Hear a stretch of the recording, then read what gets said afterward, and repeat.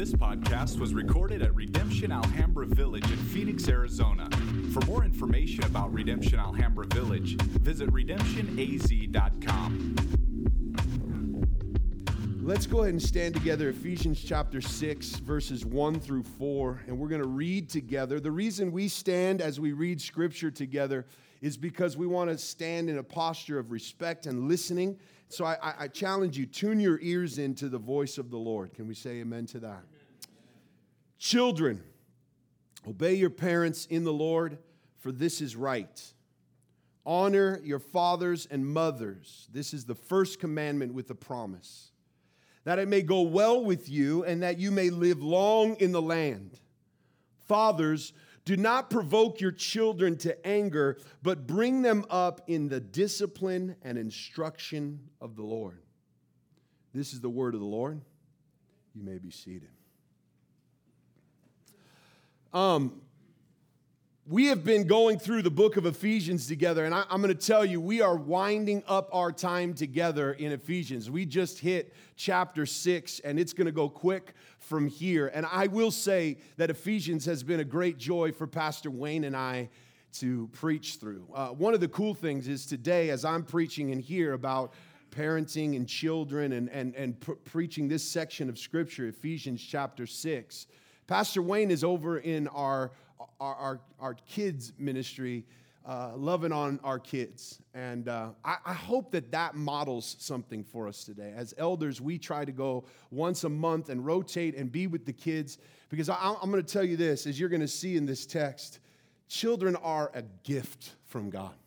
They're a gift from God. And just saying that in our world can be completely opposite of everything we hear in the world around us. And so we want to love our kids, and just to think of Pastor Wayne over there with them, teaching and loving on them. I hope that you know, if you bring your kids here and you have children here, when they go to that children's ministry, they're going to be loved on because they are gifts from the Lord. One of the things that I want to set you up for as we're teaching on this is that I want you to expect less than you do, okay? I need to lower your expectations. This will be the worst parenting talk that you have ever heard in your life, okay? You will leave here with no tools. You will leave here with no advice. And you will leave here today with a complete brokenness and a need for God to help you in your parenting. I actually think that's the best parenting talk you could ever have.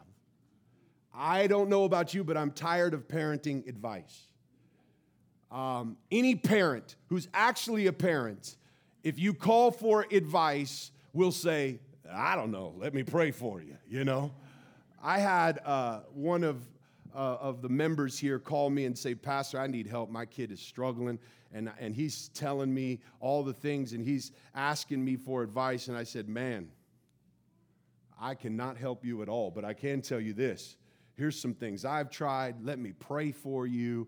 And man, I pray that you would know your kid and God would give you wisdom. And we spent time praying together. And then later on, he told me he got upset by the conversation because he was calling me for pastoral advice, right?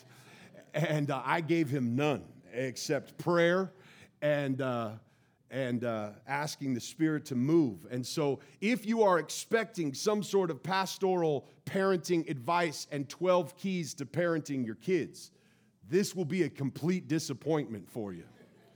But I will tell you this. What will happen today is I'm going to go after our hearts. I'm going to go after our hearts. And I'm going to pray that you will, as families, be so broken by sin and so broken by the destruction of what's happening in our world and culture that you will find yourself so broken that you are actually closer to the kingdom than you realize. And asking the Spirit of God to help us. Church, we need to find ourselves in places of weakness so that we could cry out to God to come and heal our hearts and restore our families. Our families need the Spirit of God. to come and meet with us. And so hopefully by the end of today, we will find ourselves crying out to God, asking for Him to come and meet with us. As we've been going through Ephesians together, there's a couple things I want you to remember. All things have been broken because of sin. Everything that should be one has been separated from sin. So chapter 1, he lays out this glorious vision that because of sin, heaven and earth, which was one thing, heaven and earth, no separation between heaven and earth, was separated because of sin. Heaven and earth, there was a cosmic separation. But in Christ, heaven and earth will be brought back together and made one again. Chapter 2 shows us that because of sin, God and man have been separated. There was this oneness in the covenant that God made with His people, and they were walking together and communing together and fellowship together and ruling together. But because of sin, it's all been broken. But in Christ, we have been restored back into relationship with God. Can I hear the church say amen? It's something that can preach, you know. You're gearing up to hear about parenting. I'm trying to get you excited about Jesus right now. Give me an amen while you can, you know. And then you see that the gospel even goes much more than just a relationship with God in heaven and earth. All of our relationships have been broken because of sin. Sin separates God's children, God's people. And so we see in chapter 3 and 4, he spends a lot of time talking about the greatest testimony of the work of Christ that the world will know that we are His, is if we walk in unity and love and a relationship with one another. And so he talks about how we as the church should live in unity. When we are as divided as we are, it's hard for us to preach the gospel when we can't even live the gospel. We can't even walk in love and unity with one another. And so he talks about striving in unity and living as the family of God. And Jesus taking down the walls of hostility so that the church, all nations, all tribes, all peoples could live. And then chapter 5, it goes even closer to home. It talks about husbands and wives have been separated because of sin. Sin separates us who are supposed to be one flesh, but separates us into two. That the two become one, but in sin, we talk about us just as separate. And what the gospel does is bring us, husbands and wives, into unity with one another. And then chapter 6 even goes to another place and talks about the relationship of children and parents. You see, all of this is Jesus bringing together all that has been separated. And so I want to remind you of this, and I want you to remember what we can get messed up here, because kingdom language, direction, and shape is disorienting for the cultural Christian. And so here's what I mean. When you are absorbed into the culture, and all of your language and your direction and the shape of your life is shaped by the culture, when you hear Christian kind of kingdom words, you think, wait, that's a cuss word. That doesn't submit. Oh, no. So we start hearing words like love and submit and humility, and we start thinking of them through our cultural lenses, or we start hearing of directions, and we want to elevate ourselves. But in the kingdom, it's about humbling ourselves, and it's this downward direction and not this upward climbing the top of the totem pole. And the shape is different. And we talked about this, and I want to bring this back because what we can see is in the culture that we live in, everything's about triangles.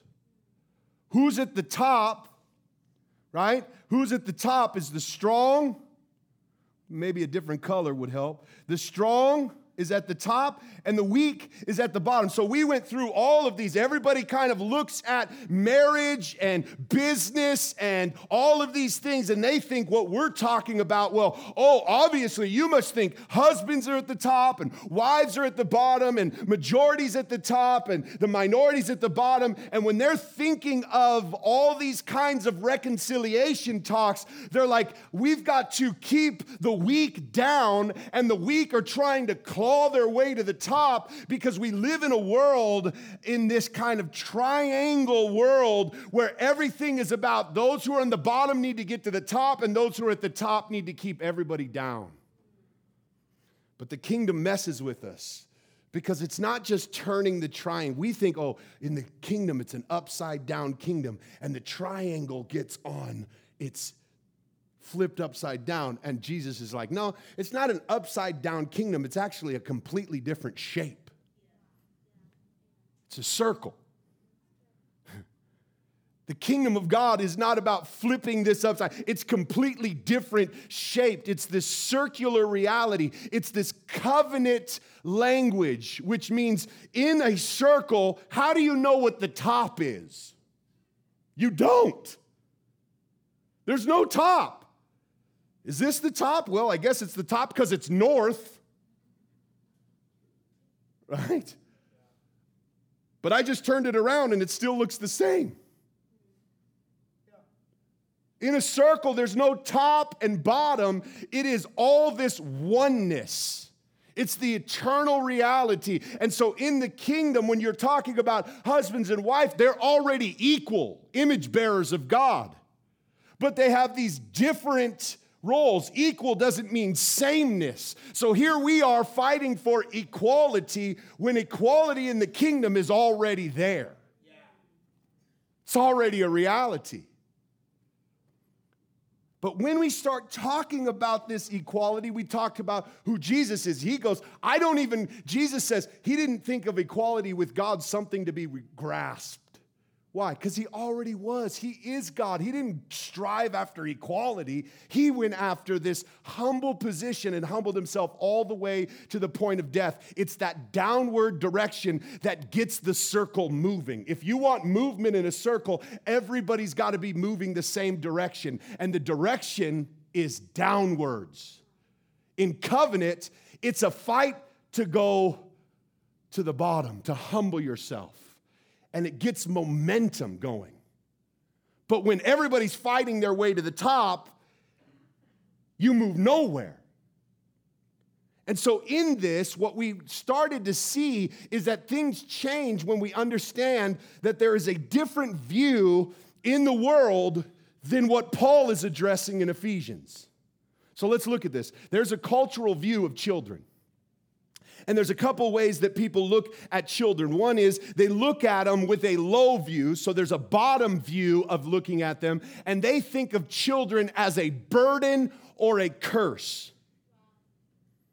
In our culture, there is a predominant view where children are seen as less than human. Why? Because they don't pay no bills.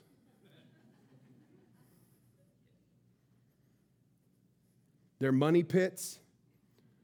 They're distractions.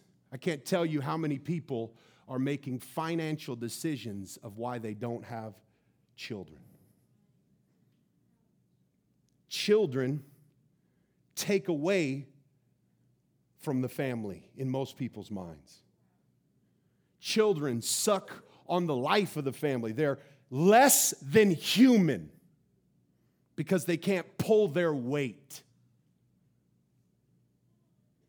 In the world that we live in, which is not a covenant reality, by the way, in the world that we live in, because we are not in covenant with one another, we are all about ourselves. The way we see children is we talk poorly about them, we neglect them, and we bash on them. And culture has decided that they are so much not humans that if they get in the way of our careers and if they get in the way of our personal development, then we should just sacrifice them. There's extreme forms of sacrifice, which is this reality of they're not human. They're actually a choice of whether we want to keep them or not. And so much so that they become our choice of whether we want to keep them or not. And even if we choose to keep them, we have zero responsibility other than just paying their bills. Can I just tell you this? I have no doubt that there are the vast majority of you in this room who were raised in that kind of context and have deep childhood wounds because you were seen as a child as less than human. And you have experienced what it is like to be seen as nothing because you're not pulling your weight.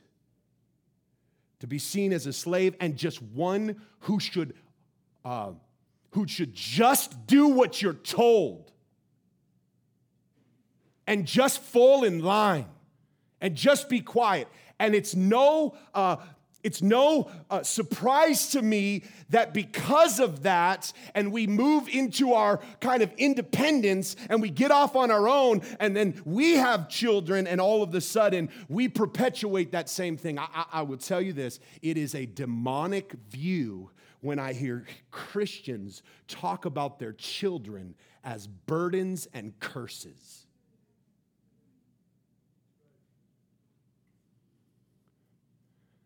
Can I just help you with something? I have 5 kids. And the more kids you start having, the more responses you get when you tell people how many kids you have. Somebody goes, how many kids you got? I got 5. And they're like, dear Lord, God bless you.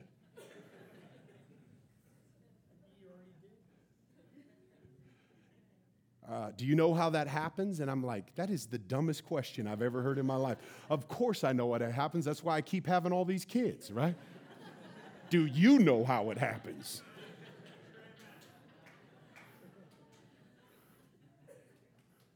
You need to get a TV. I already got a TV, but I've been Netflixing and chilling before Netflix even came out.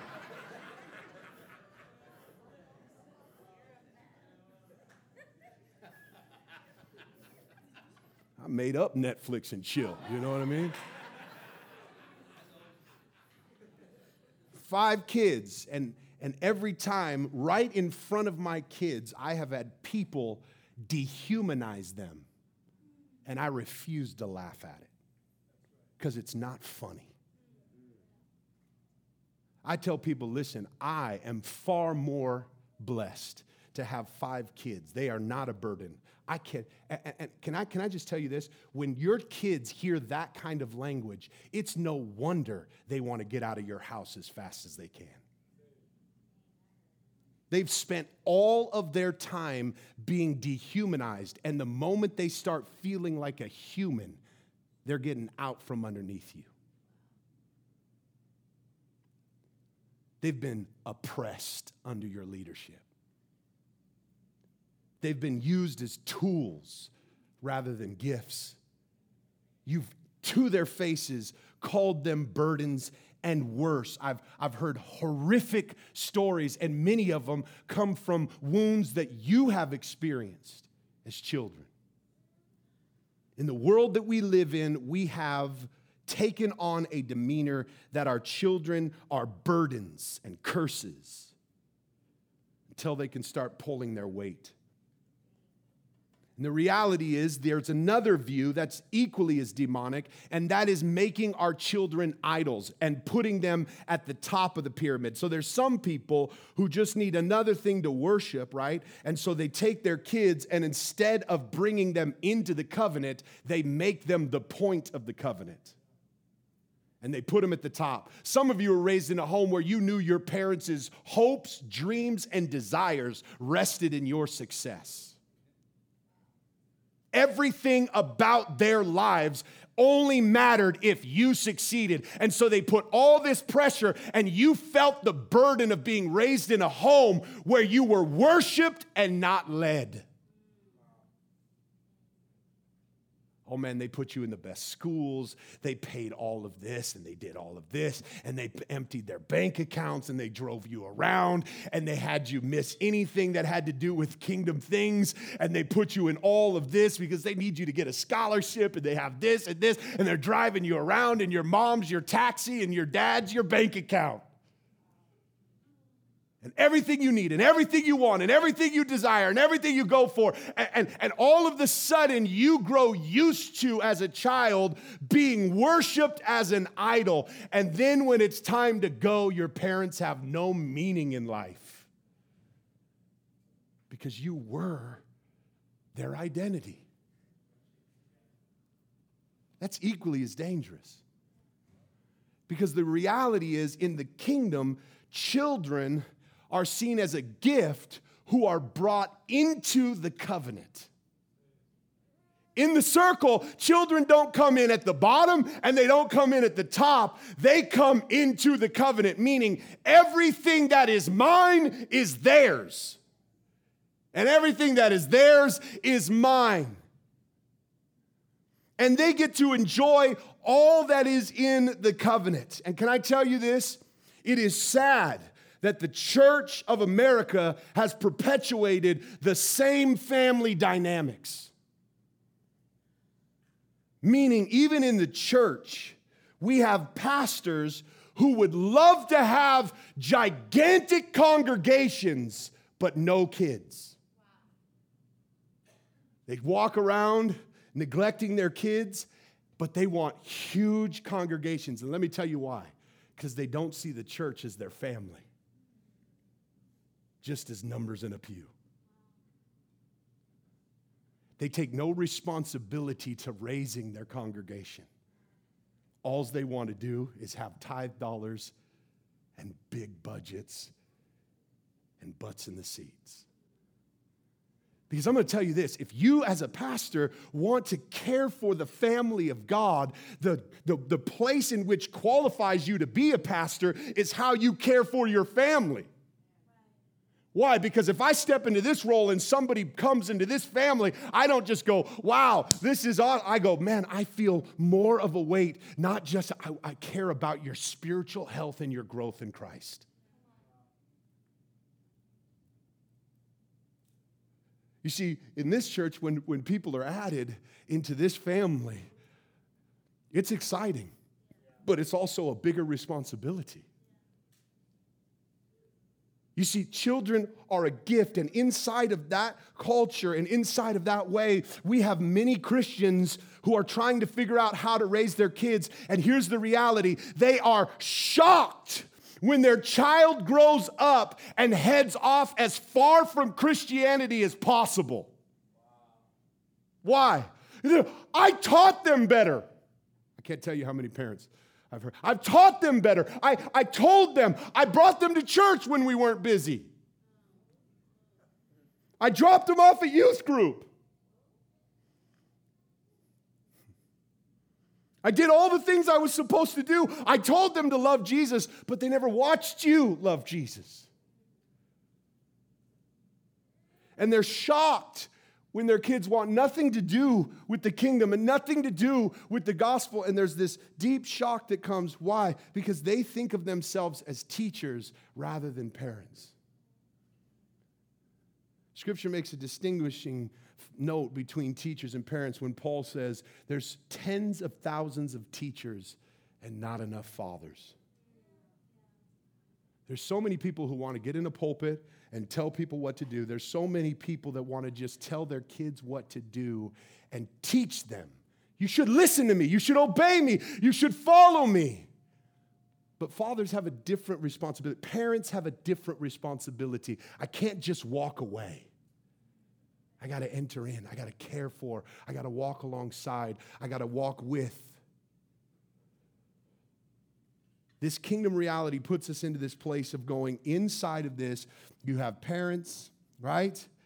You have kids, put them wherever you want in the circle, and it's all going to change, and this is messy, but you're following me, right? And you have church, all of this brought into this covenant, and when everybody is humbly moving and the circle is moving, it's because everybody is moving in the same direction. They're humbling themselves, and inside of that, they're serving one another. And so here's what I want you to remember in this, right? Write these couple of things down. Children are a gift who are brought into covenant. Can you say amen to that? Children are a gift who are brought into covenant, and here's what this means. They come into the covenant of your marriage. They come into the covenant of your family, which means everything that comes as a part of that covenant comes to them. You remember in Luke chapter 18, I won't spend a lot of time here because I got to move, right? Now they are bringing infants to Jesus that they might touch him, and the disciples saw it, and they rebuked him and said to Jesus, they rebuked the families for bringing him, but Jesus called them and said, "Let the children come to me and don't hinder them, for such belongs the kingdom of God. Truly I say to you, whoever does not receive the kingdom of God like a child shall enter into it." So here's the part that I want you to notice about covenant reality that Jesus is trying to teach to them. He's showing them that children are fully human, and not just fully human, examples in the kingdom. This messes with our systems. It messes with our triangles. Because what we do is we see the weak, the helpless, and the vulnerable as dependent and less than human because they have to depend. So we see people groups, other genders. We see those who are weaker. We see all these kinds of things. Whatever the weaker vessel, whatever the weaker minority group is, whatever the weaker is, the poor, the marginalized, the child, whoever is weaker, we see them as less than human, and we tell them they're not going to be fully human until they become independent, not dependent.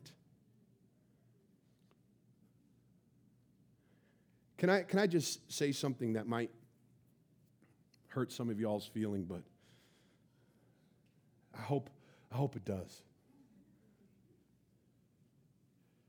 We have a lot of people from many cultures, many tribes, many tongues, many nations, and in this church, we have tried to be an advocate for the weak, the poor, the vulnerable, the helpless. We have spoken up for minority groups. We have spoken up for those who have less finances. We have spoken up for women who are being abused and abandoned. We have spoken up for them. But there is a group of people that don't seem to have a voice and are probably the most persecuted group, and that's children. There are children who are being abused and abandoned and talked down to and oppressed and have no voices in all nations, in all tribes, by all genders and all peoples, rich or poor.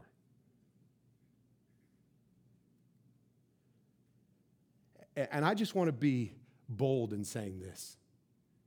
They are fully human and fully loved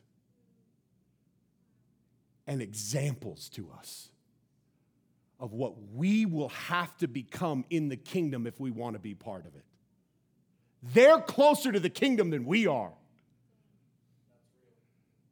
They understand what it means to be fully dependent and fully trusting and fully vulnerable. They're loved, they're valued, and they need a family. And we need to stop hindering them and stop keeping them from Jesus and stop putting weights and burdens on them that they can't carry. They're not less than human because they can't pay your bills. And Jesus gives a harsh warning in the following text to say, if you cause one of these little ones to stumble, it's better if you just put a millstone on your neck and be cast into the sea. When the weak and the vulnerable get abused and oppressed, God's heart, his father heart, you're messing with daddy. And he's not laughing at your jokes. Because these children are a gift.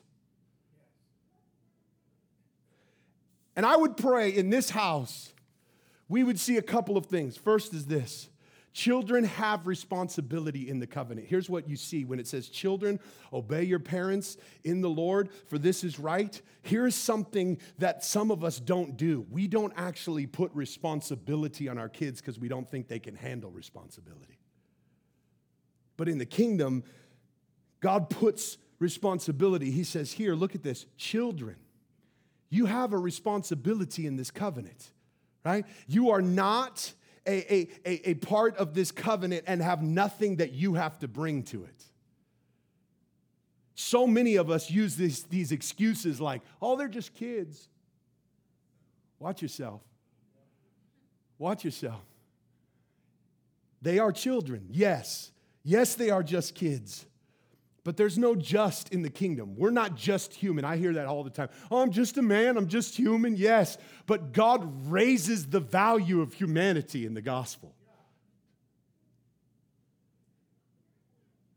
So when they are called to do two things, obey and honor, and I can hear some of y'all parents is, why aren't the kids in here for this sermon? This sounds like something pastor needs. Why is he going off on us? My kids are the problem, right? Maybe I'll go in there at second service and yell at your kids. You know what I mean? Children, obey your parents in the Lord, for this is right. I want you to notice a couple things. Your kids should never obey you because you deserve it. They will only begin to obey you because they're doing it in worship to the Lord. We talked about this last week, right? Or the last couple of weeks.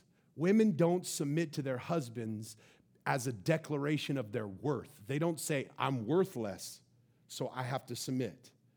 They go, this is worship unto the Lord. You only do these kinds of things in response to your relationship with God. So inside of our hearts as parents, here's what we can do. We can't look at our kids and go, I'm this, so do this for me. Because what y'all, when you say those statements, I get where you're going. I've been there with you. But can we all admit you kind of walk away and go, I have a big log in my eye I should have dealt with before I said that, right?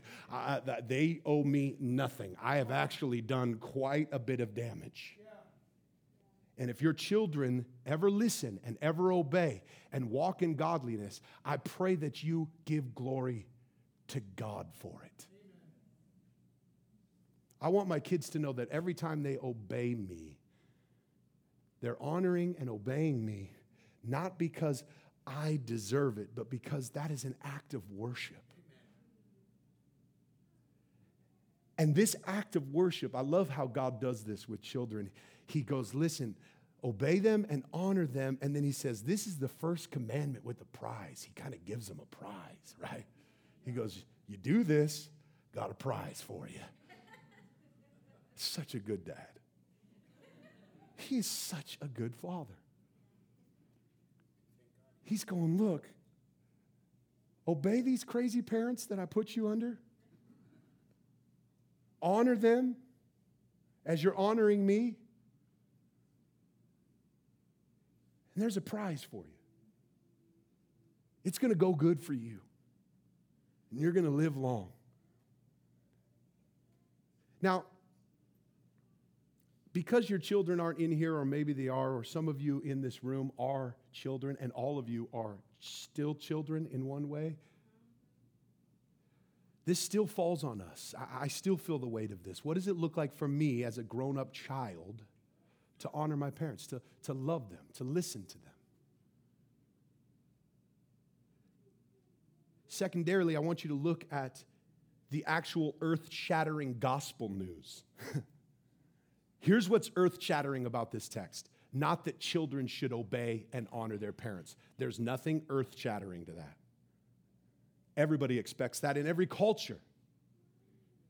But the earth-shattering news that will blow your mind is the same earth-shattering news that was in the husbands and wife section. This was the earth-shattering news that parents actually have a servant role in this. You want to be the greatest in the kingdom? You got to learn to be a what? A servant. All of a sudden, Paul puts on the parent. Now, the reason I say parent is not just, even Ezra this week, we were studying this text together, and Ezra said, I love that he just said husbands and wives are one flesh, and then he refers to both of them as fathers. Now, that is some theological insight right there. He says they're one flesh, and he's not just saying just dads here.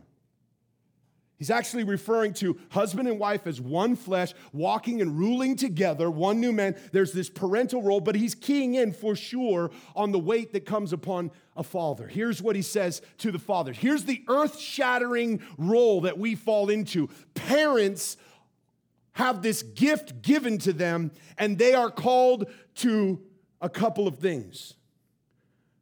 But I want you to remember, a parental role is a humble role, not a elevated boss role. Not the top of the pyramid, but in covenant with. Says this, fathers, do not provoke your children to anger, but bring them up in the discipline and instruction of the Lord. And so, here's where I'm going to try to land the plane. And I already went too long screaming. I got to make a note for next service not to yell so much. Okay, good. Thank you. Okay, here we go. Here's what our command is. Do not provoke them to wrath, but raise them. When I was studying this text this week, I was wrecked. I do not stand up here having any advice to offer, but I'll tell you what did happen. I ran to my father. I ran to God in repentance and humility to ask him ways that I could grow in this. Here's how you provoke somebody. You treat them as less than you. You treat them as if you're their boss, and everything you say is right, and everything they say has no merit. We see no value in them, so what we try and do is just control them, and what we end up doing is provoking them. I have seen the worst examples of parents getting in the face of their kids and provoking them, dehumanizing them. I have seen the worst examples of parents acting like kids, getting in the faces of their kids and calling them names.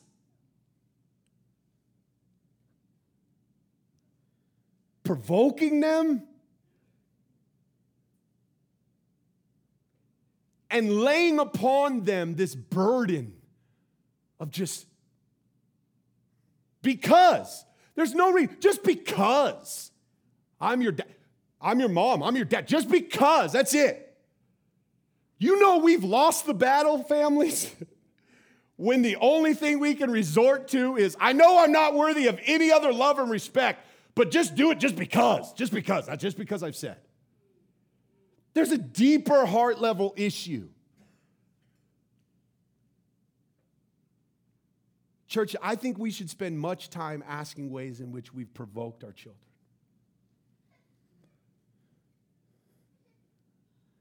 But here's our role, not to provoke them. So here's the thing that I think is interesting. God doesn't want us to provoke them, control them, and fulfill our dreams through them. But what he does want us to do is discipline them and instruct them. So this is more about creating an environment of the gospel in which they're brought into a covenant where they see that they are a part of and equal with and into this covenant family, but they're also cared for. This is not just you go raise yourself parenting. You hear me?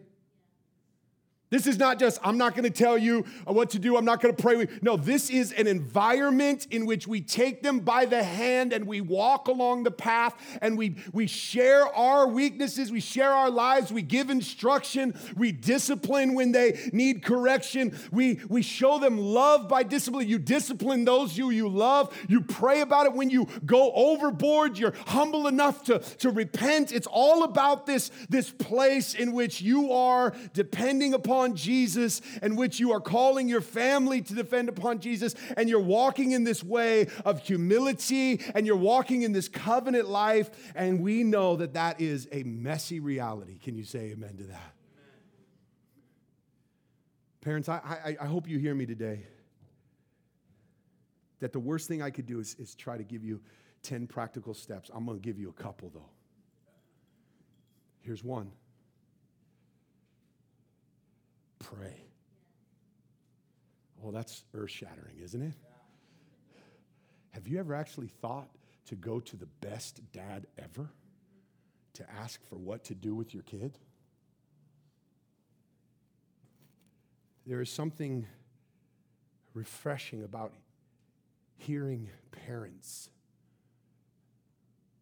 praying in weakness. The most humbling times in my life, and I will say this, I had the advantage of walking out into times of hearing my parents early in the morning praying. I had that advantage. I saw them in weakness and in pain and in suffering, and I've seen them in sin, and I've seen them in all these places. The reality is that stuff was never hidden from me. But no matter how great of parents they are, can I just tell you this? My dad's sitting right there, so I'm going to confront you today, sir. No. No matter how great of parents there was, all of us as children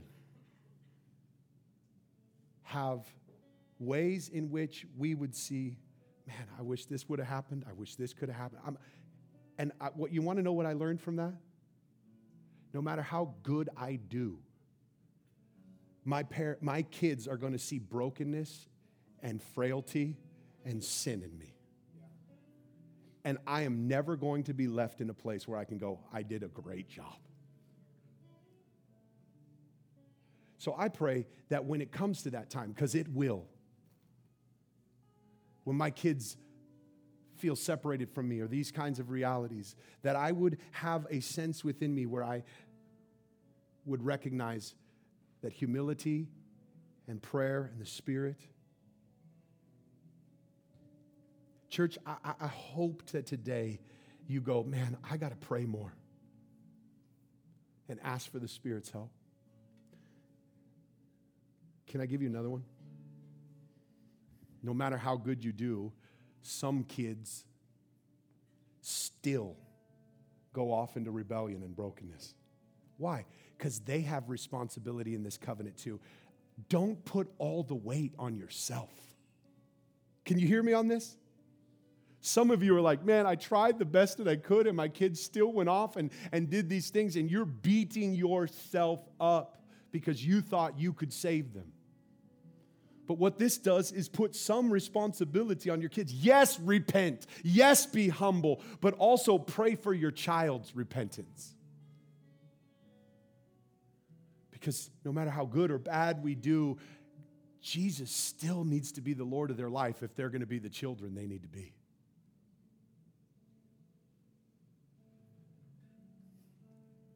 There's kind of a good story for that.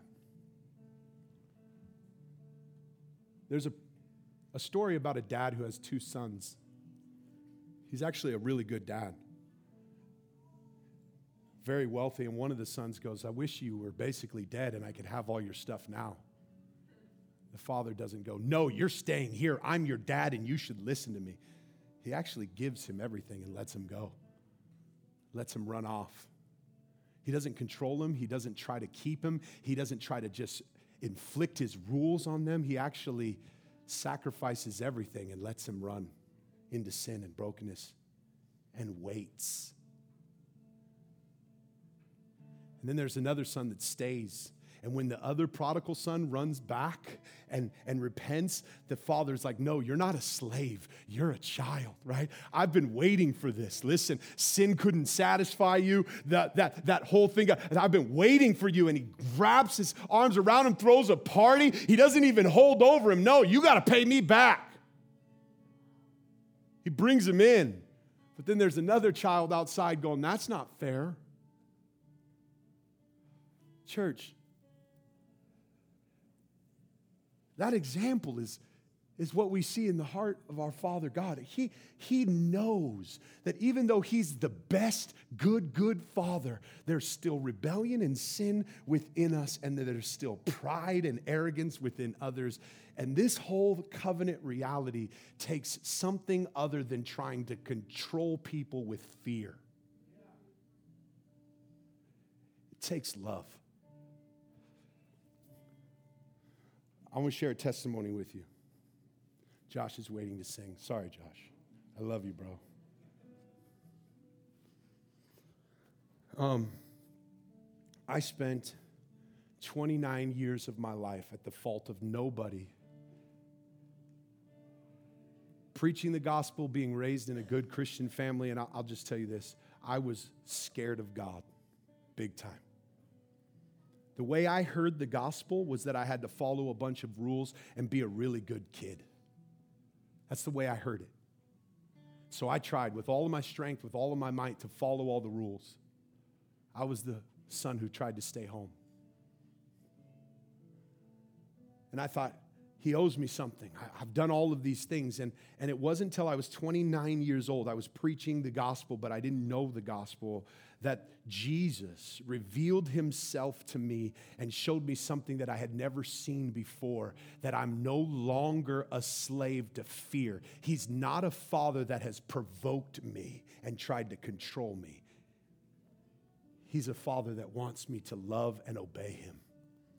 And He has shown me that by providing for me this great love and sacrifice. He paid the price. You know what happens at the cross? He shows us this. We have an advocate.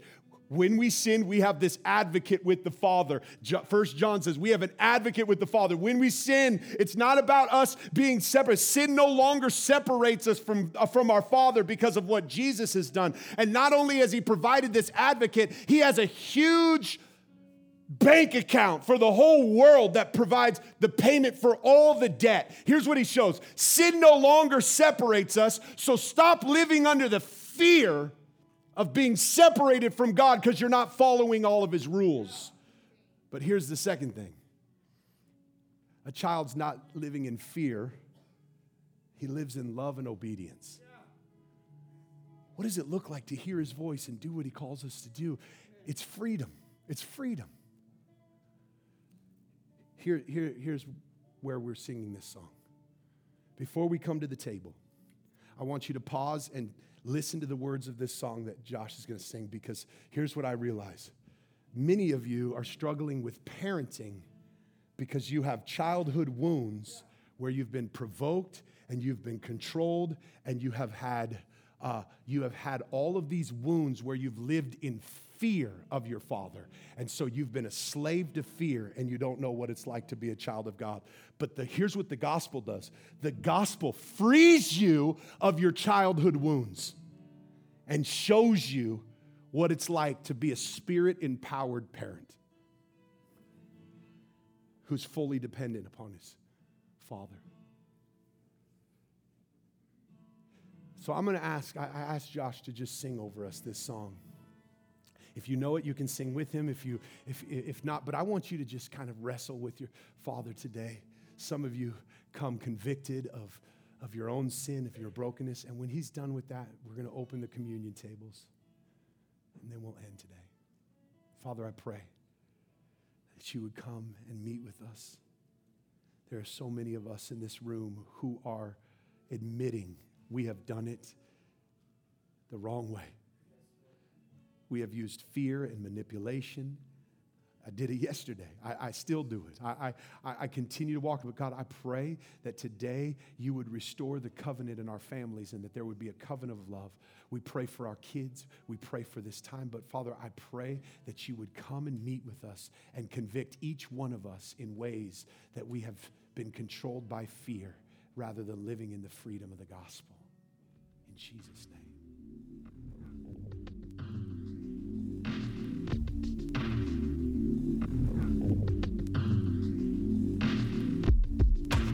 This podcast was recorded at Redemption Alhambra Village in Phoenix, Arizona.